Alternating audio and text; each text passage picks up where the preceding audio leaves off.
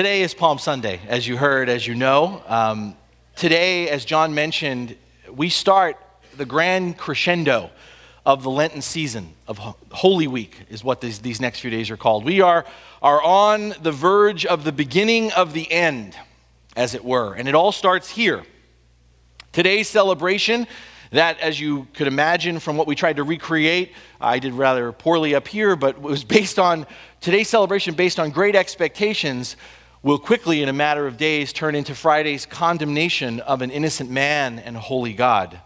The same crowd that we're emulating today, that was once amazed by the authority of Jesus' sermons, wowed by his signs and wonders, satisfied by the abundance of fishes and loaves, will reject the hand that fed them, that has healed them, that has delivered them from their demons.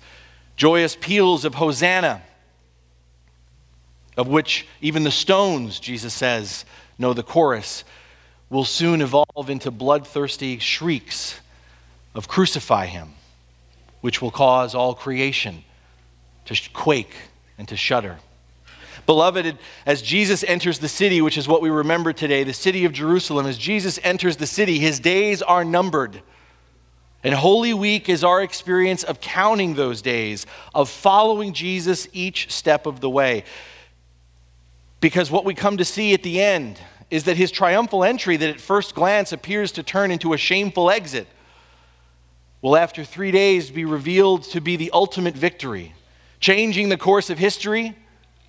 It's affected our calendars, recreating the world as we know it, and fulfilling an ancient promise upon which our eternal future is assured. All this is before us. However, before we take our first step forward, what I want to invite us to do this morning is I'd like us to look back to a place, upon a person Jesus meets just before he enters Jerusalem. It's a man, and this man from Jericho, much to the surprise of those who knew him, offers us, I think, a better picture, more than anyone else in Jerusalem, of how we can encounter, of how we ought to accept and follow Jesus as our King. So if you have your Bibles, you can open them up to Luke chapter 19. And if you don't have a Bible with you, please feel free to use and take with you, if you need a Bible, the Bible that's there in the pew. We're opening up to Luke chapter 19, page 732. Let's hear what Luke has for us this morning. Luke 19. Jesus entered Jericho and was passing through. A man was there by the name of Zacchaeus. He was a chief tax collector and was wealthy.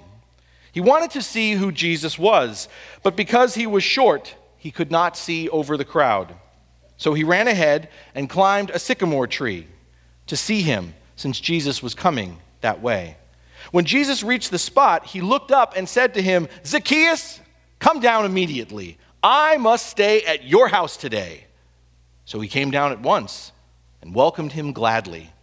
All the people saw this and began to mutter, "He has gone to be the guest of a sinner." But Zacchaeus stood up and said to the Lord, "Look, Lord, I here and now give half of my possessions to the poor, and if I have cheated anybody out of anything, I will pay back 4 times the amount." Jesus said to him, "Today salvation has come to this house, because this man too is a son of Abraham. For the Son of Man came to seek and to save the lost." And this is the word of the Lord. Thanks be to God. You know, it's interesting because we make a big deal out of today, and one of the reasons we make a big deal out of today is because of the crowd that's assembled in Jerusalem as Jesus entered the city. But if you pay attention at all to the Gospels, if we've been paying attention, those of us who've been going through the Gospel of Luke these last couple of weeks, the crowds have been gathering long before today. As Jesus is making his way towards the holy city, the passage that we just read, as he passes through the city of Jericho, a crowd once again has formed around him.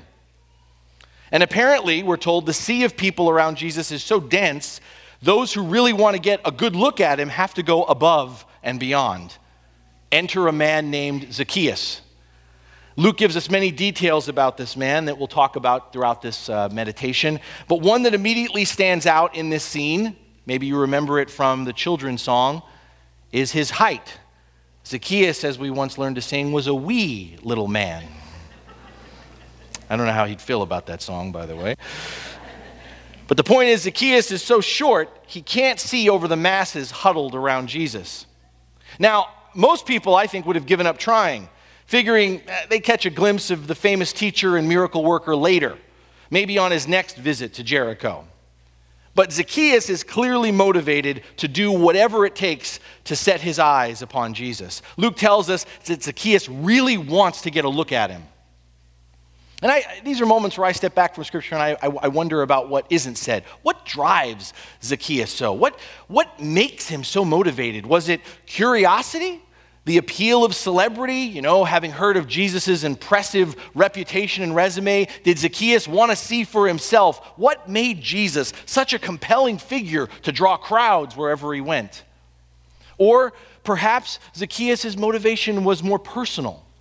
Maybe it's gotten around to Jericho that Jesus is a friend of tax collectors and sinners. And no doubt this would have struck a chord for Zacchaeus. After all, his chosen profession, and we'll talk more about that later, but his chosen profession didn't exactly win him many admirers, let alone friends.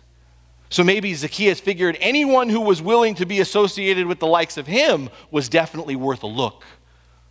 While we can't know for sure what drives him, what we do know is Zacchaeus' desire to see Jesus was strong. Was so strong, in spite of the obstacles before him, he was determined to find the means to encounter Christ. He was so earnest to take a peek, he climbed all the way up a tree to get the vantage point over the crowd.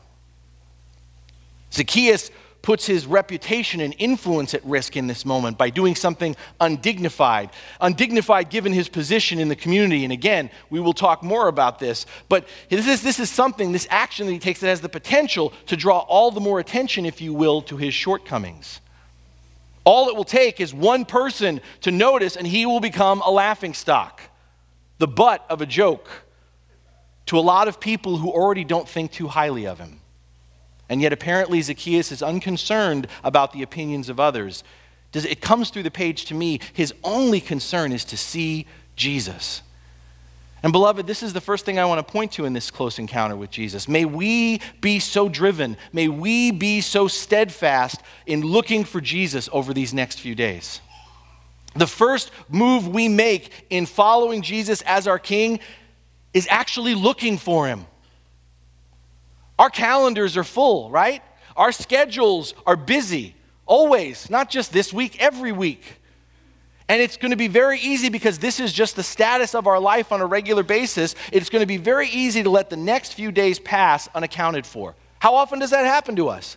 Well, we turn around and we say, how did Monday become Friday?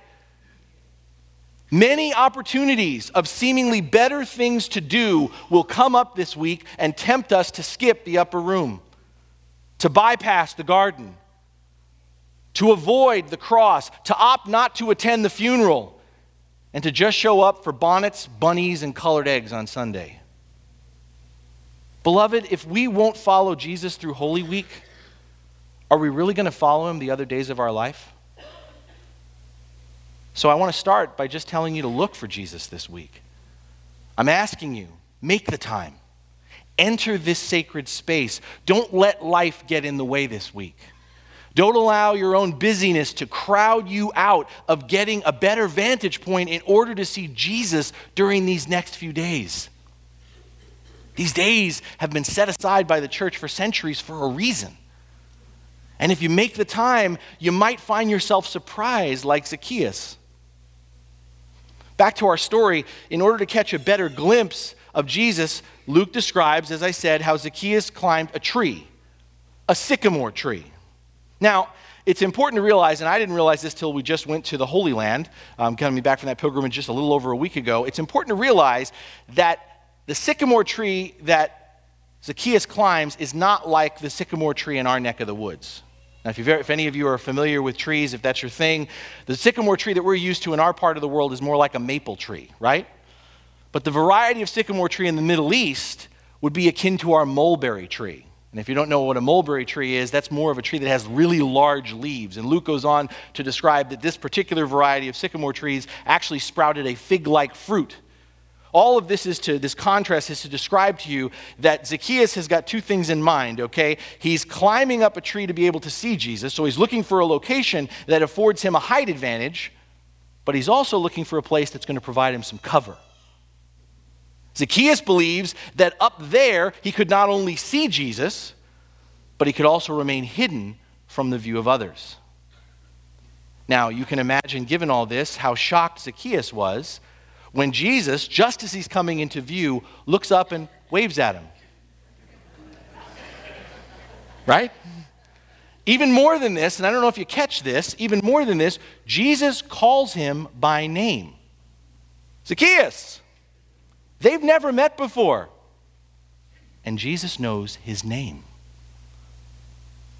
My friends, Zacchaeus believed he was looking for Jesus, but it turns out Jesus had his eyes on Zacchaeus all the while. My friends, when we start opening our eyes and when we start searching for God, the humbling and encouraging discovery we soon make is to learn that the Lord had his sights on us the whole time. Some of you know what I'm talking about. Some of you may not. When you start to look, when you start to search for Jesus, all of a sudden you're surprised to find out Jesus has had his eyes on you the whole time. This is, for me, one of the most beautiful dimensions of what we call the incarnation in the church. Long before we pursued God, God in Christ came down and pursued us. Jesus came just for you and just for me. Like Zacchaeus, let this sink in. It's real simple, but it's profound. Like Zacchaeus, Jesus knows your name. Jesus knows your story. He knows the heights we've risen to, and he knows our shortcomings.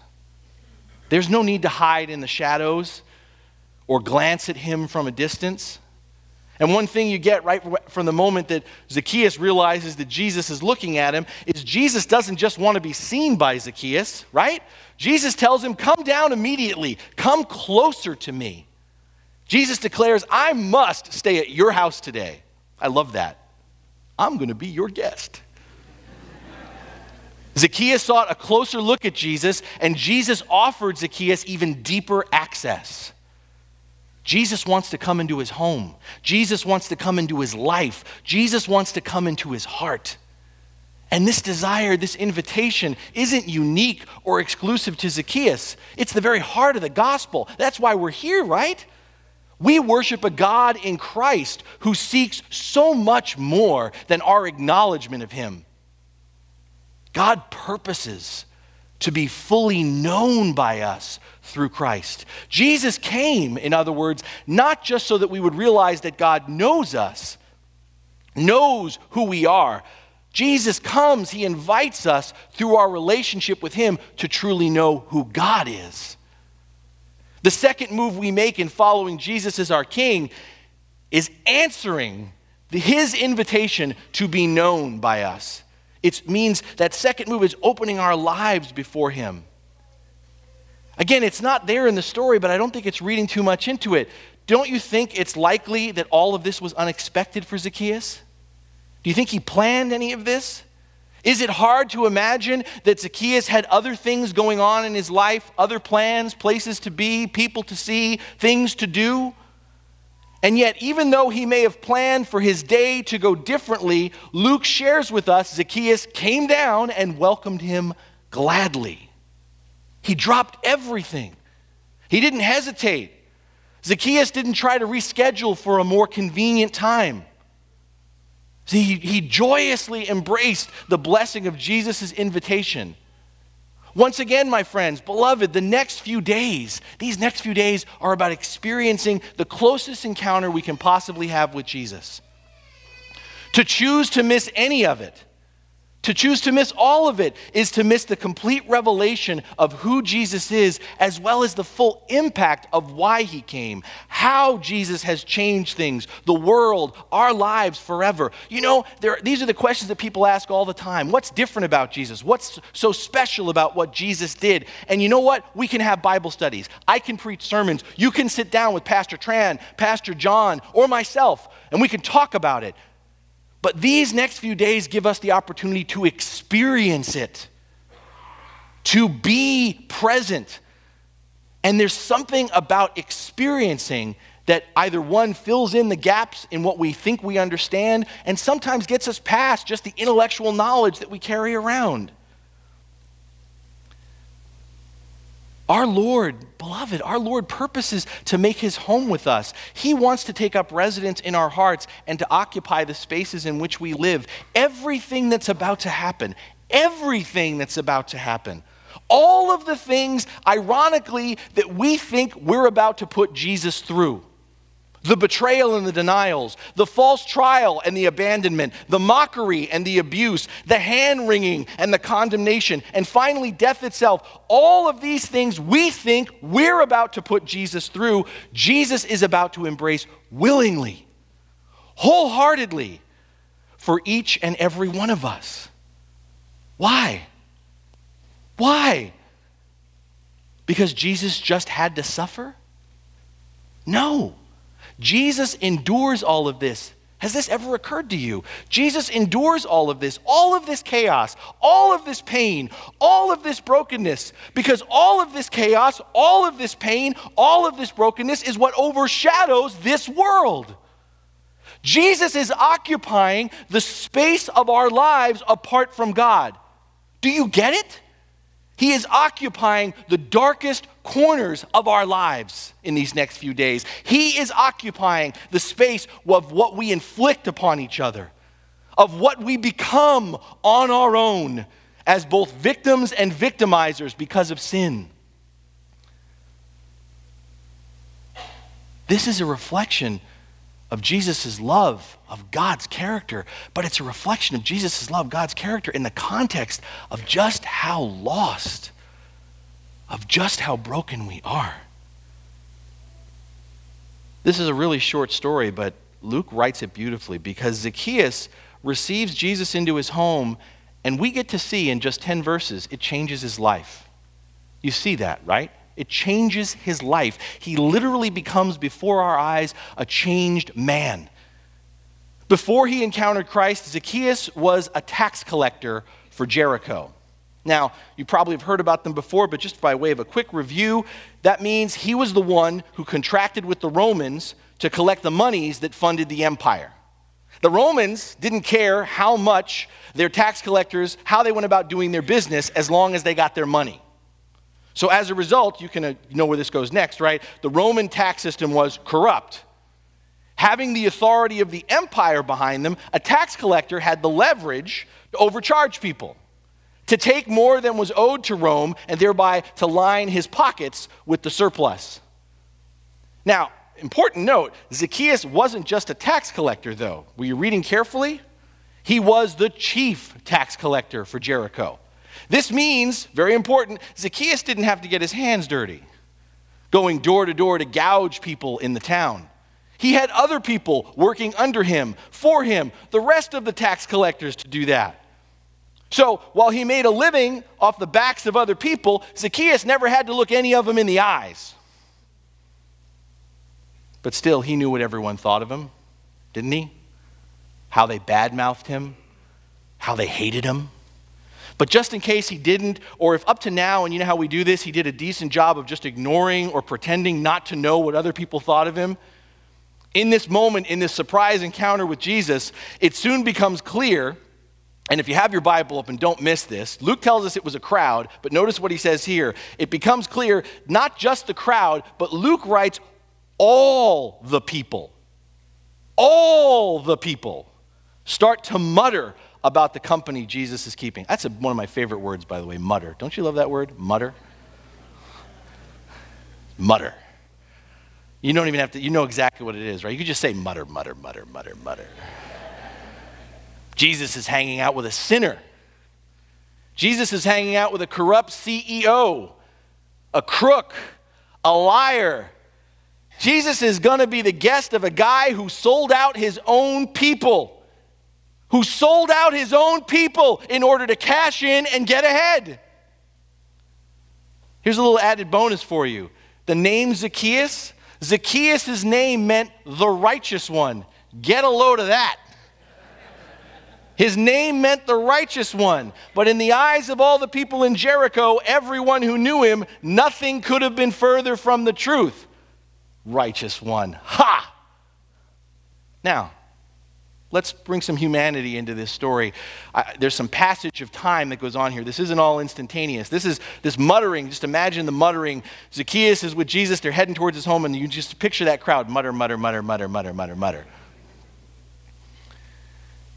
Zacchaeus could have allowed himself to be swayed by the crowd. You know when you hear people talking about you, you know also when they're saying the things you already know they think. He could have let all their griping, all their insults get under his skin. Zacchaeus could have decided to strike back at all those haters, right? By bragging how Jesus was coming to his house and not to theirs. Zacchaeus could have chosen to entertain Jesus for a while as his guest and then get back to getting his percentage from the people, getting his pound of flesh from them, a little payback by upping their bill and laughing all the way to the bank. Oh, I'm a sinner, am I? Pay up. But instead, Zacchaeus says something here. He commits to something that clearly indicates something in him, something about him has changed. Luke, again, truncates, he shortens this encounter, but I want you to picture in your mind not just the crowd muttering that Zacchaeus can clearly hear, but also as they're walking to his house, as they're in his home, Jesus is speaking into Zacchaeus' life. Jesus is revealing himself, teaching him about the kingdom. And Zacchaeus has this moment where he can choose to listen to the voices outside, the voices about who he was. Or he can listen to Jesus who's starting to describe who he can become. But what we discover is that meeting, engaging, and now listening to Jesus, Zacchaeus refuses to live any longer as the man he once was. He confesses his sins openly. Do you get that? He confesses his sins openly and pursues repentance. He says, if I have cheated anyone, I will pay them back. He realizes you can't have your hand in other people's pockets and lift it up to heaven at the same time. And he offers to pay back whatever the amount he has cheated anyone of. He publicly confesses. Think about that. He says, if I have cheated anyone, and everyone's like, if you've cheated anyone, I will pay it back. Now, interesting thing, the law's requirement for making restitution, if you cheated somebody, if you stole from them, the law's requirement was an additional 20% on top of the original amount if you did it voluntarily. Now, if you were forced to make a redress, if you were forced to pay someone back that you stole from, it was double the original amount. This is interesting, right? Because what does Zacchaeus say? He goes beyond the law, right? He goes beyond the law and he reflects grace when he says, I'm going to pay back 4 times the original amount. But it doesn't stop there, right? That would have been amazing in and of itself, but it doesn't stop there. Zacchaeus doesn't just make amends, beloved. He changes his entire investment philosophy. Instead of being rich by what he could get, Zacchaeus tries getting rich through what he's able to give, as he pledges to give half of all he possesses to the poor. And don't miss this. Zacchaeus promises to do this not tomorrow, not next week, here and now. I'm reading this and it's like the biblical version of a Christmas carol, right? It's like the biblical version of a Christmas carol, except this is a true story. And it doesn't take 3 ghosts to change this Scrooge's heart. It just takes an encounter with Christ. Zacchaeus becomes so captured by the person of Jesus, he begins to see, this is what I want you to get, he begins to see his true identity in Christ. He begins to see the Zacchaeus he was meant to be, the Zacchaeus he now could be, thanks to the love of Jesus. And that's the third and final move, my friends. The third and final move in following Jesus as our King. The first is looking for Jesus. The second is realizing he's been watching us the whole time, looking for us and accepting his invitation and letting him into our lives. And the third and final move we make in following Jesus as our King is yielding to Jesus and allowing him to transform our lives.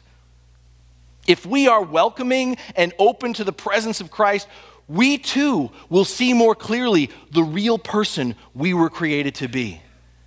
How many of us struggle with our identity? How many of us struggle with who we are? How many of us have spent years of our lives? How many of us who are teenagers in this room or younger, this is what preoccupies us. Who am I going to be?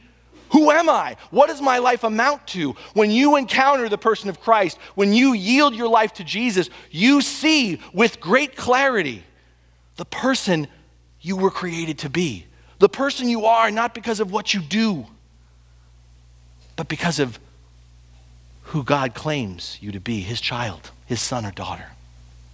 When Jesus encounters us, he not only gives us a profound awareness of what we have been missing, of what we have been lacking apart from him, Jesus also instills within us a vision of who we can become thanks to his death and resurrection. This is what Paul is talking about. Do you remember when Paul writes this in a letter? This is what Paul is talking about when he says that anyone who is in Christ, that person, he or she, is a new person altogether. The past is finished and done, and everything can become fresh and new. If anyone is in Christ, they are a new creation. You know these words. Some of us memorize them. We hear these words, but beloved, have they become true for us? Do we believe them? Do we live out of these promises? Or are we resisting the transformation Jesus is seeking to make in our lives?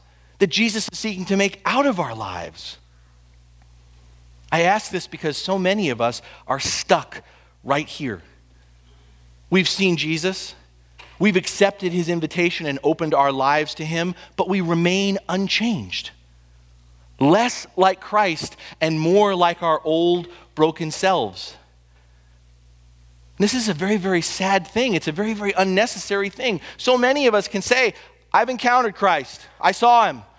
I experienced his presence in my life. You've got a story. I have opened my life to Jesus. I prayed the prayer. I asked him into my heart, however you want to phrase it. And yet you haven't changed. You're not being changed. You're stuck. You hear Scripture talk about how you are becoming a new creation, but you don't feel very new.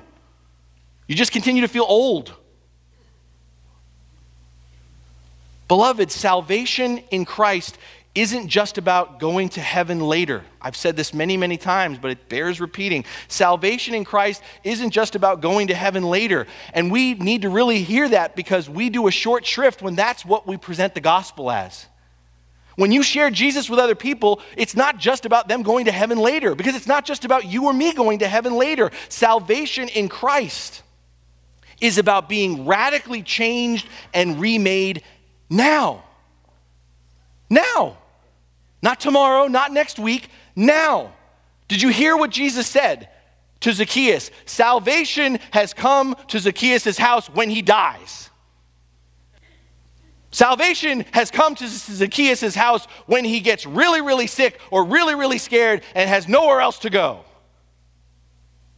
No, he says salvation has come to this house today. My friends, what we're confronting in these next few days, and it's every year we are, we're gathered, we're a crowd. But we're not meant to be a crowd, we're meant to be a body. You can go through these next few days, whether you show up or not, and you can just be a part of the crowd. What I'm trying to say to you is, Jesus isn't interested in crowds, he's interested in followers. And the difference between following the crowd and following Jesus is the crowd never changes. The crowd is always the same, not just in Jerusalem, not just in Jericho, but go through the Gospels, we see lots of crowds. The crowds are always the same. One big huddled mass of faceless, nameless people. They run hot and they run cold. They mutter and they gossip. One day they're behind you and the next day they're calling for your head. The crowd is where you hide so you don't have to take responsibility for your choices. The crowd is where you live so you don't have to decide which direction to take. You just follow the crowd. Salvation, my friends, is being called out of the crowd and into the company of Christ. Salvation is more than knowing Jesus. Salvation is being changed by Jesus.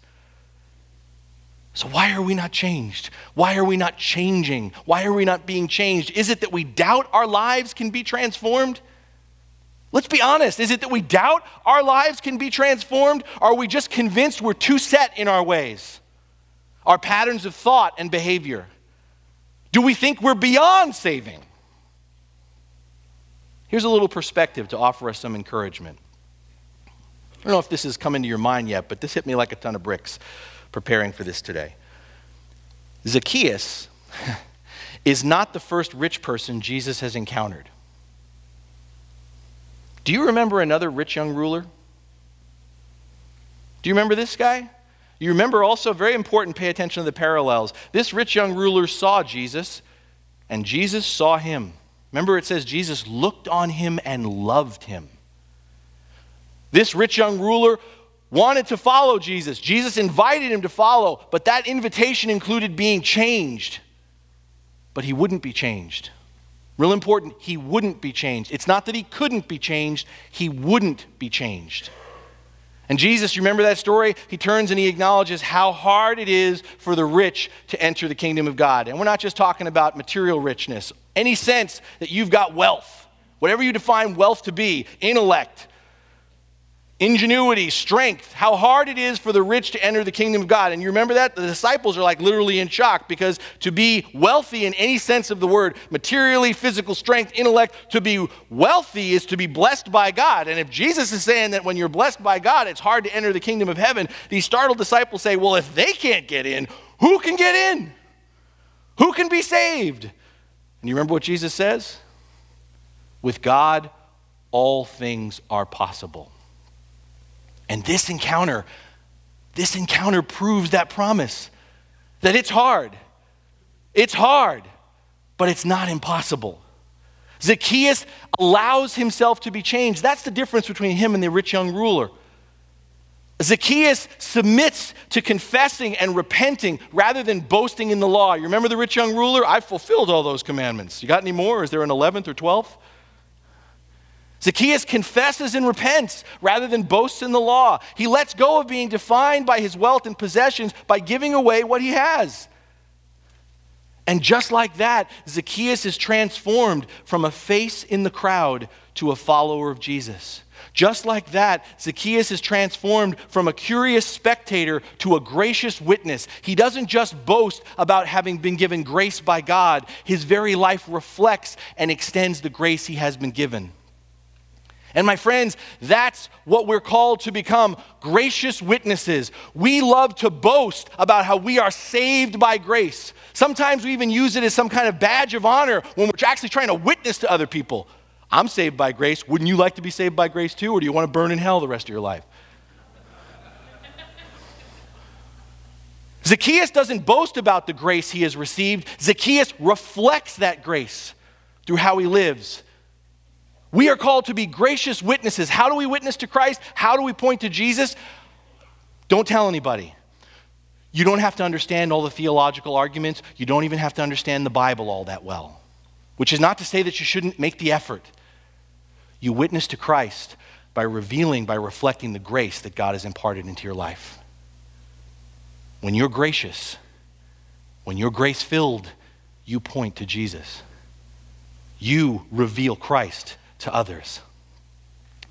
My friends, I point to this passage, and it's not a typical passage on Palm Sunday, because I really believe Zacchaeus offers us a reflection of what it looks like to not just watch what Jesus is doing from afar, but to actually follow him, to be affected, to participate in the salvation he brings to this world. Today is Palm Sunday, and today we make the first and second move that I talk about. Today, with everyone else and the rest of the crowd, we look for Jesus and we welcome him.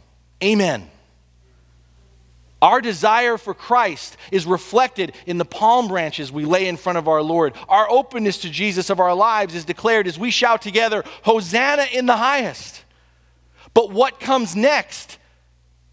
That's what remains before us. Everything we are about to remember, Maundy, Thursday, Good Friday, Holy Saturday, Easter Sunday, everything we are about to remember looks to be about what Jesus has already done. On the surface of it, looking at it from a distance, it would seem like nothing new is going to take place over these next few days. I've grown up as a Christian all my life. So for those of you who have, or this isn't your first rodeo, you're like, dude, I've been at the Maundy, Thursday service. I've been to a Good Friday service. I've been to maybe a Holy Saturday service. I know what happens. I know the story. I've heard it over and over again. On the surface, nothing new is going to happen over these next few days. The story's not going to change. In one sense, we've all been here before with Jesus. Nothing is different except this. What will be new is how we experience Jesus through all this. What will be different, if you make that third and final move, is how we allow Christ to change us. You're looking for Jesus. You're here this morning. You've opened your lives to him because you're worshiping with me. But are you willing to be changed? Are you willing to be changed? Are you willing to become a new creation? That's what these next few days are about. The work that Jesus continues to do, why we are on repeat every year at Holy Week, because Jesus continues to transform our lives. He purposes to bring about in us from being spectators in the crowd into gracious witnesses for his kingdom. And if you want an example again of what it looks like, you have no further than to look at Zacchaeus. Zacchaeus, who once forfeited the meaning of his name, as well as his birthright as one of God's chosen people, Jesus declares, becomes a son of Abraham, and he starts living as a righteous one. If Jesus can do all this in one day, what can Jesus do in your life over these next few days? What can Jesus do in your life over these next few days? If encountering Jesus can transform old, wee, sad little Zacchaeus into a new man,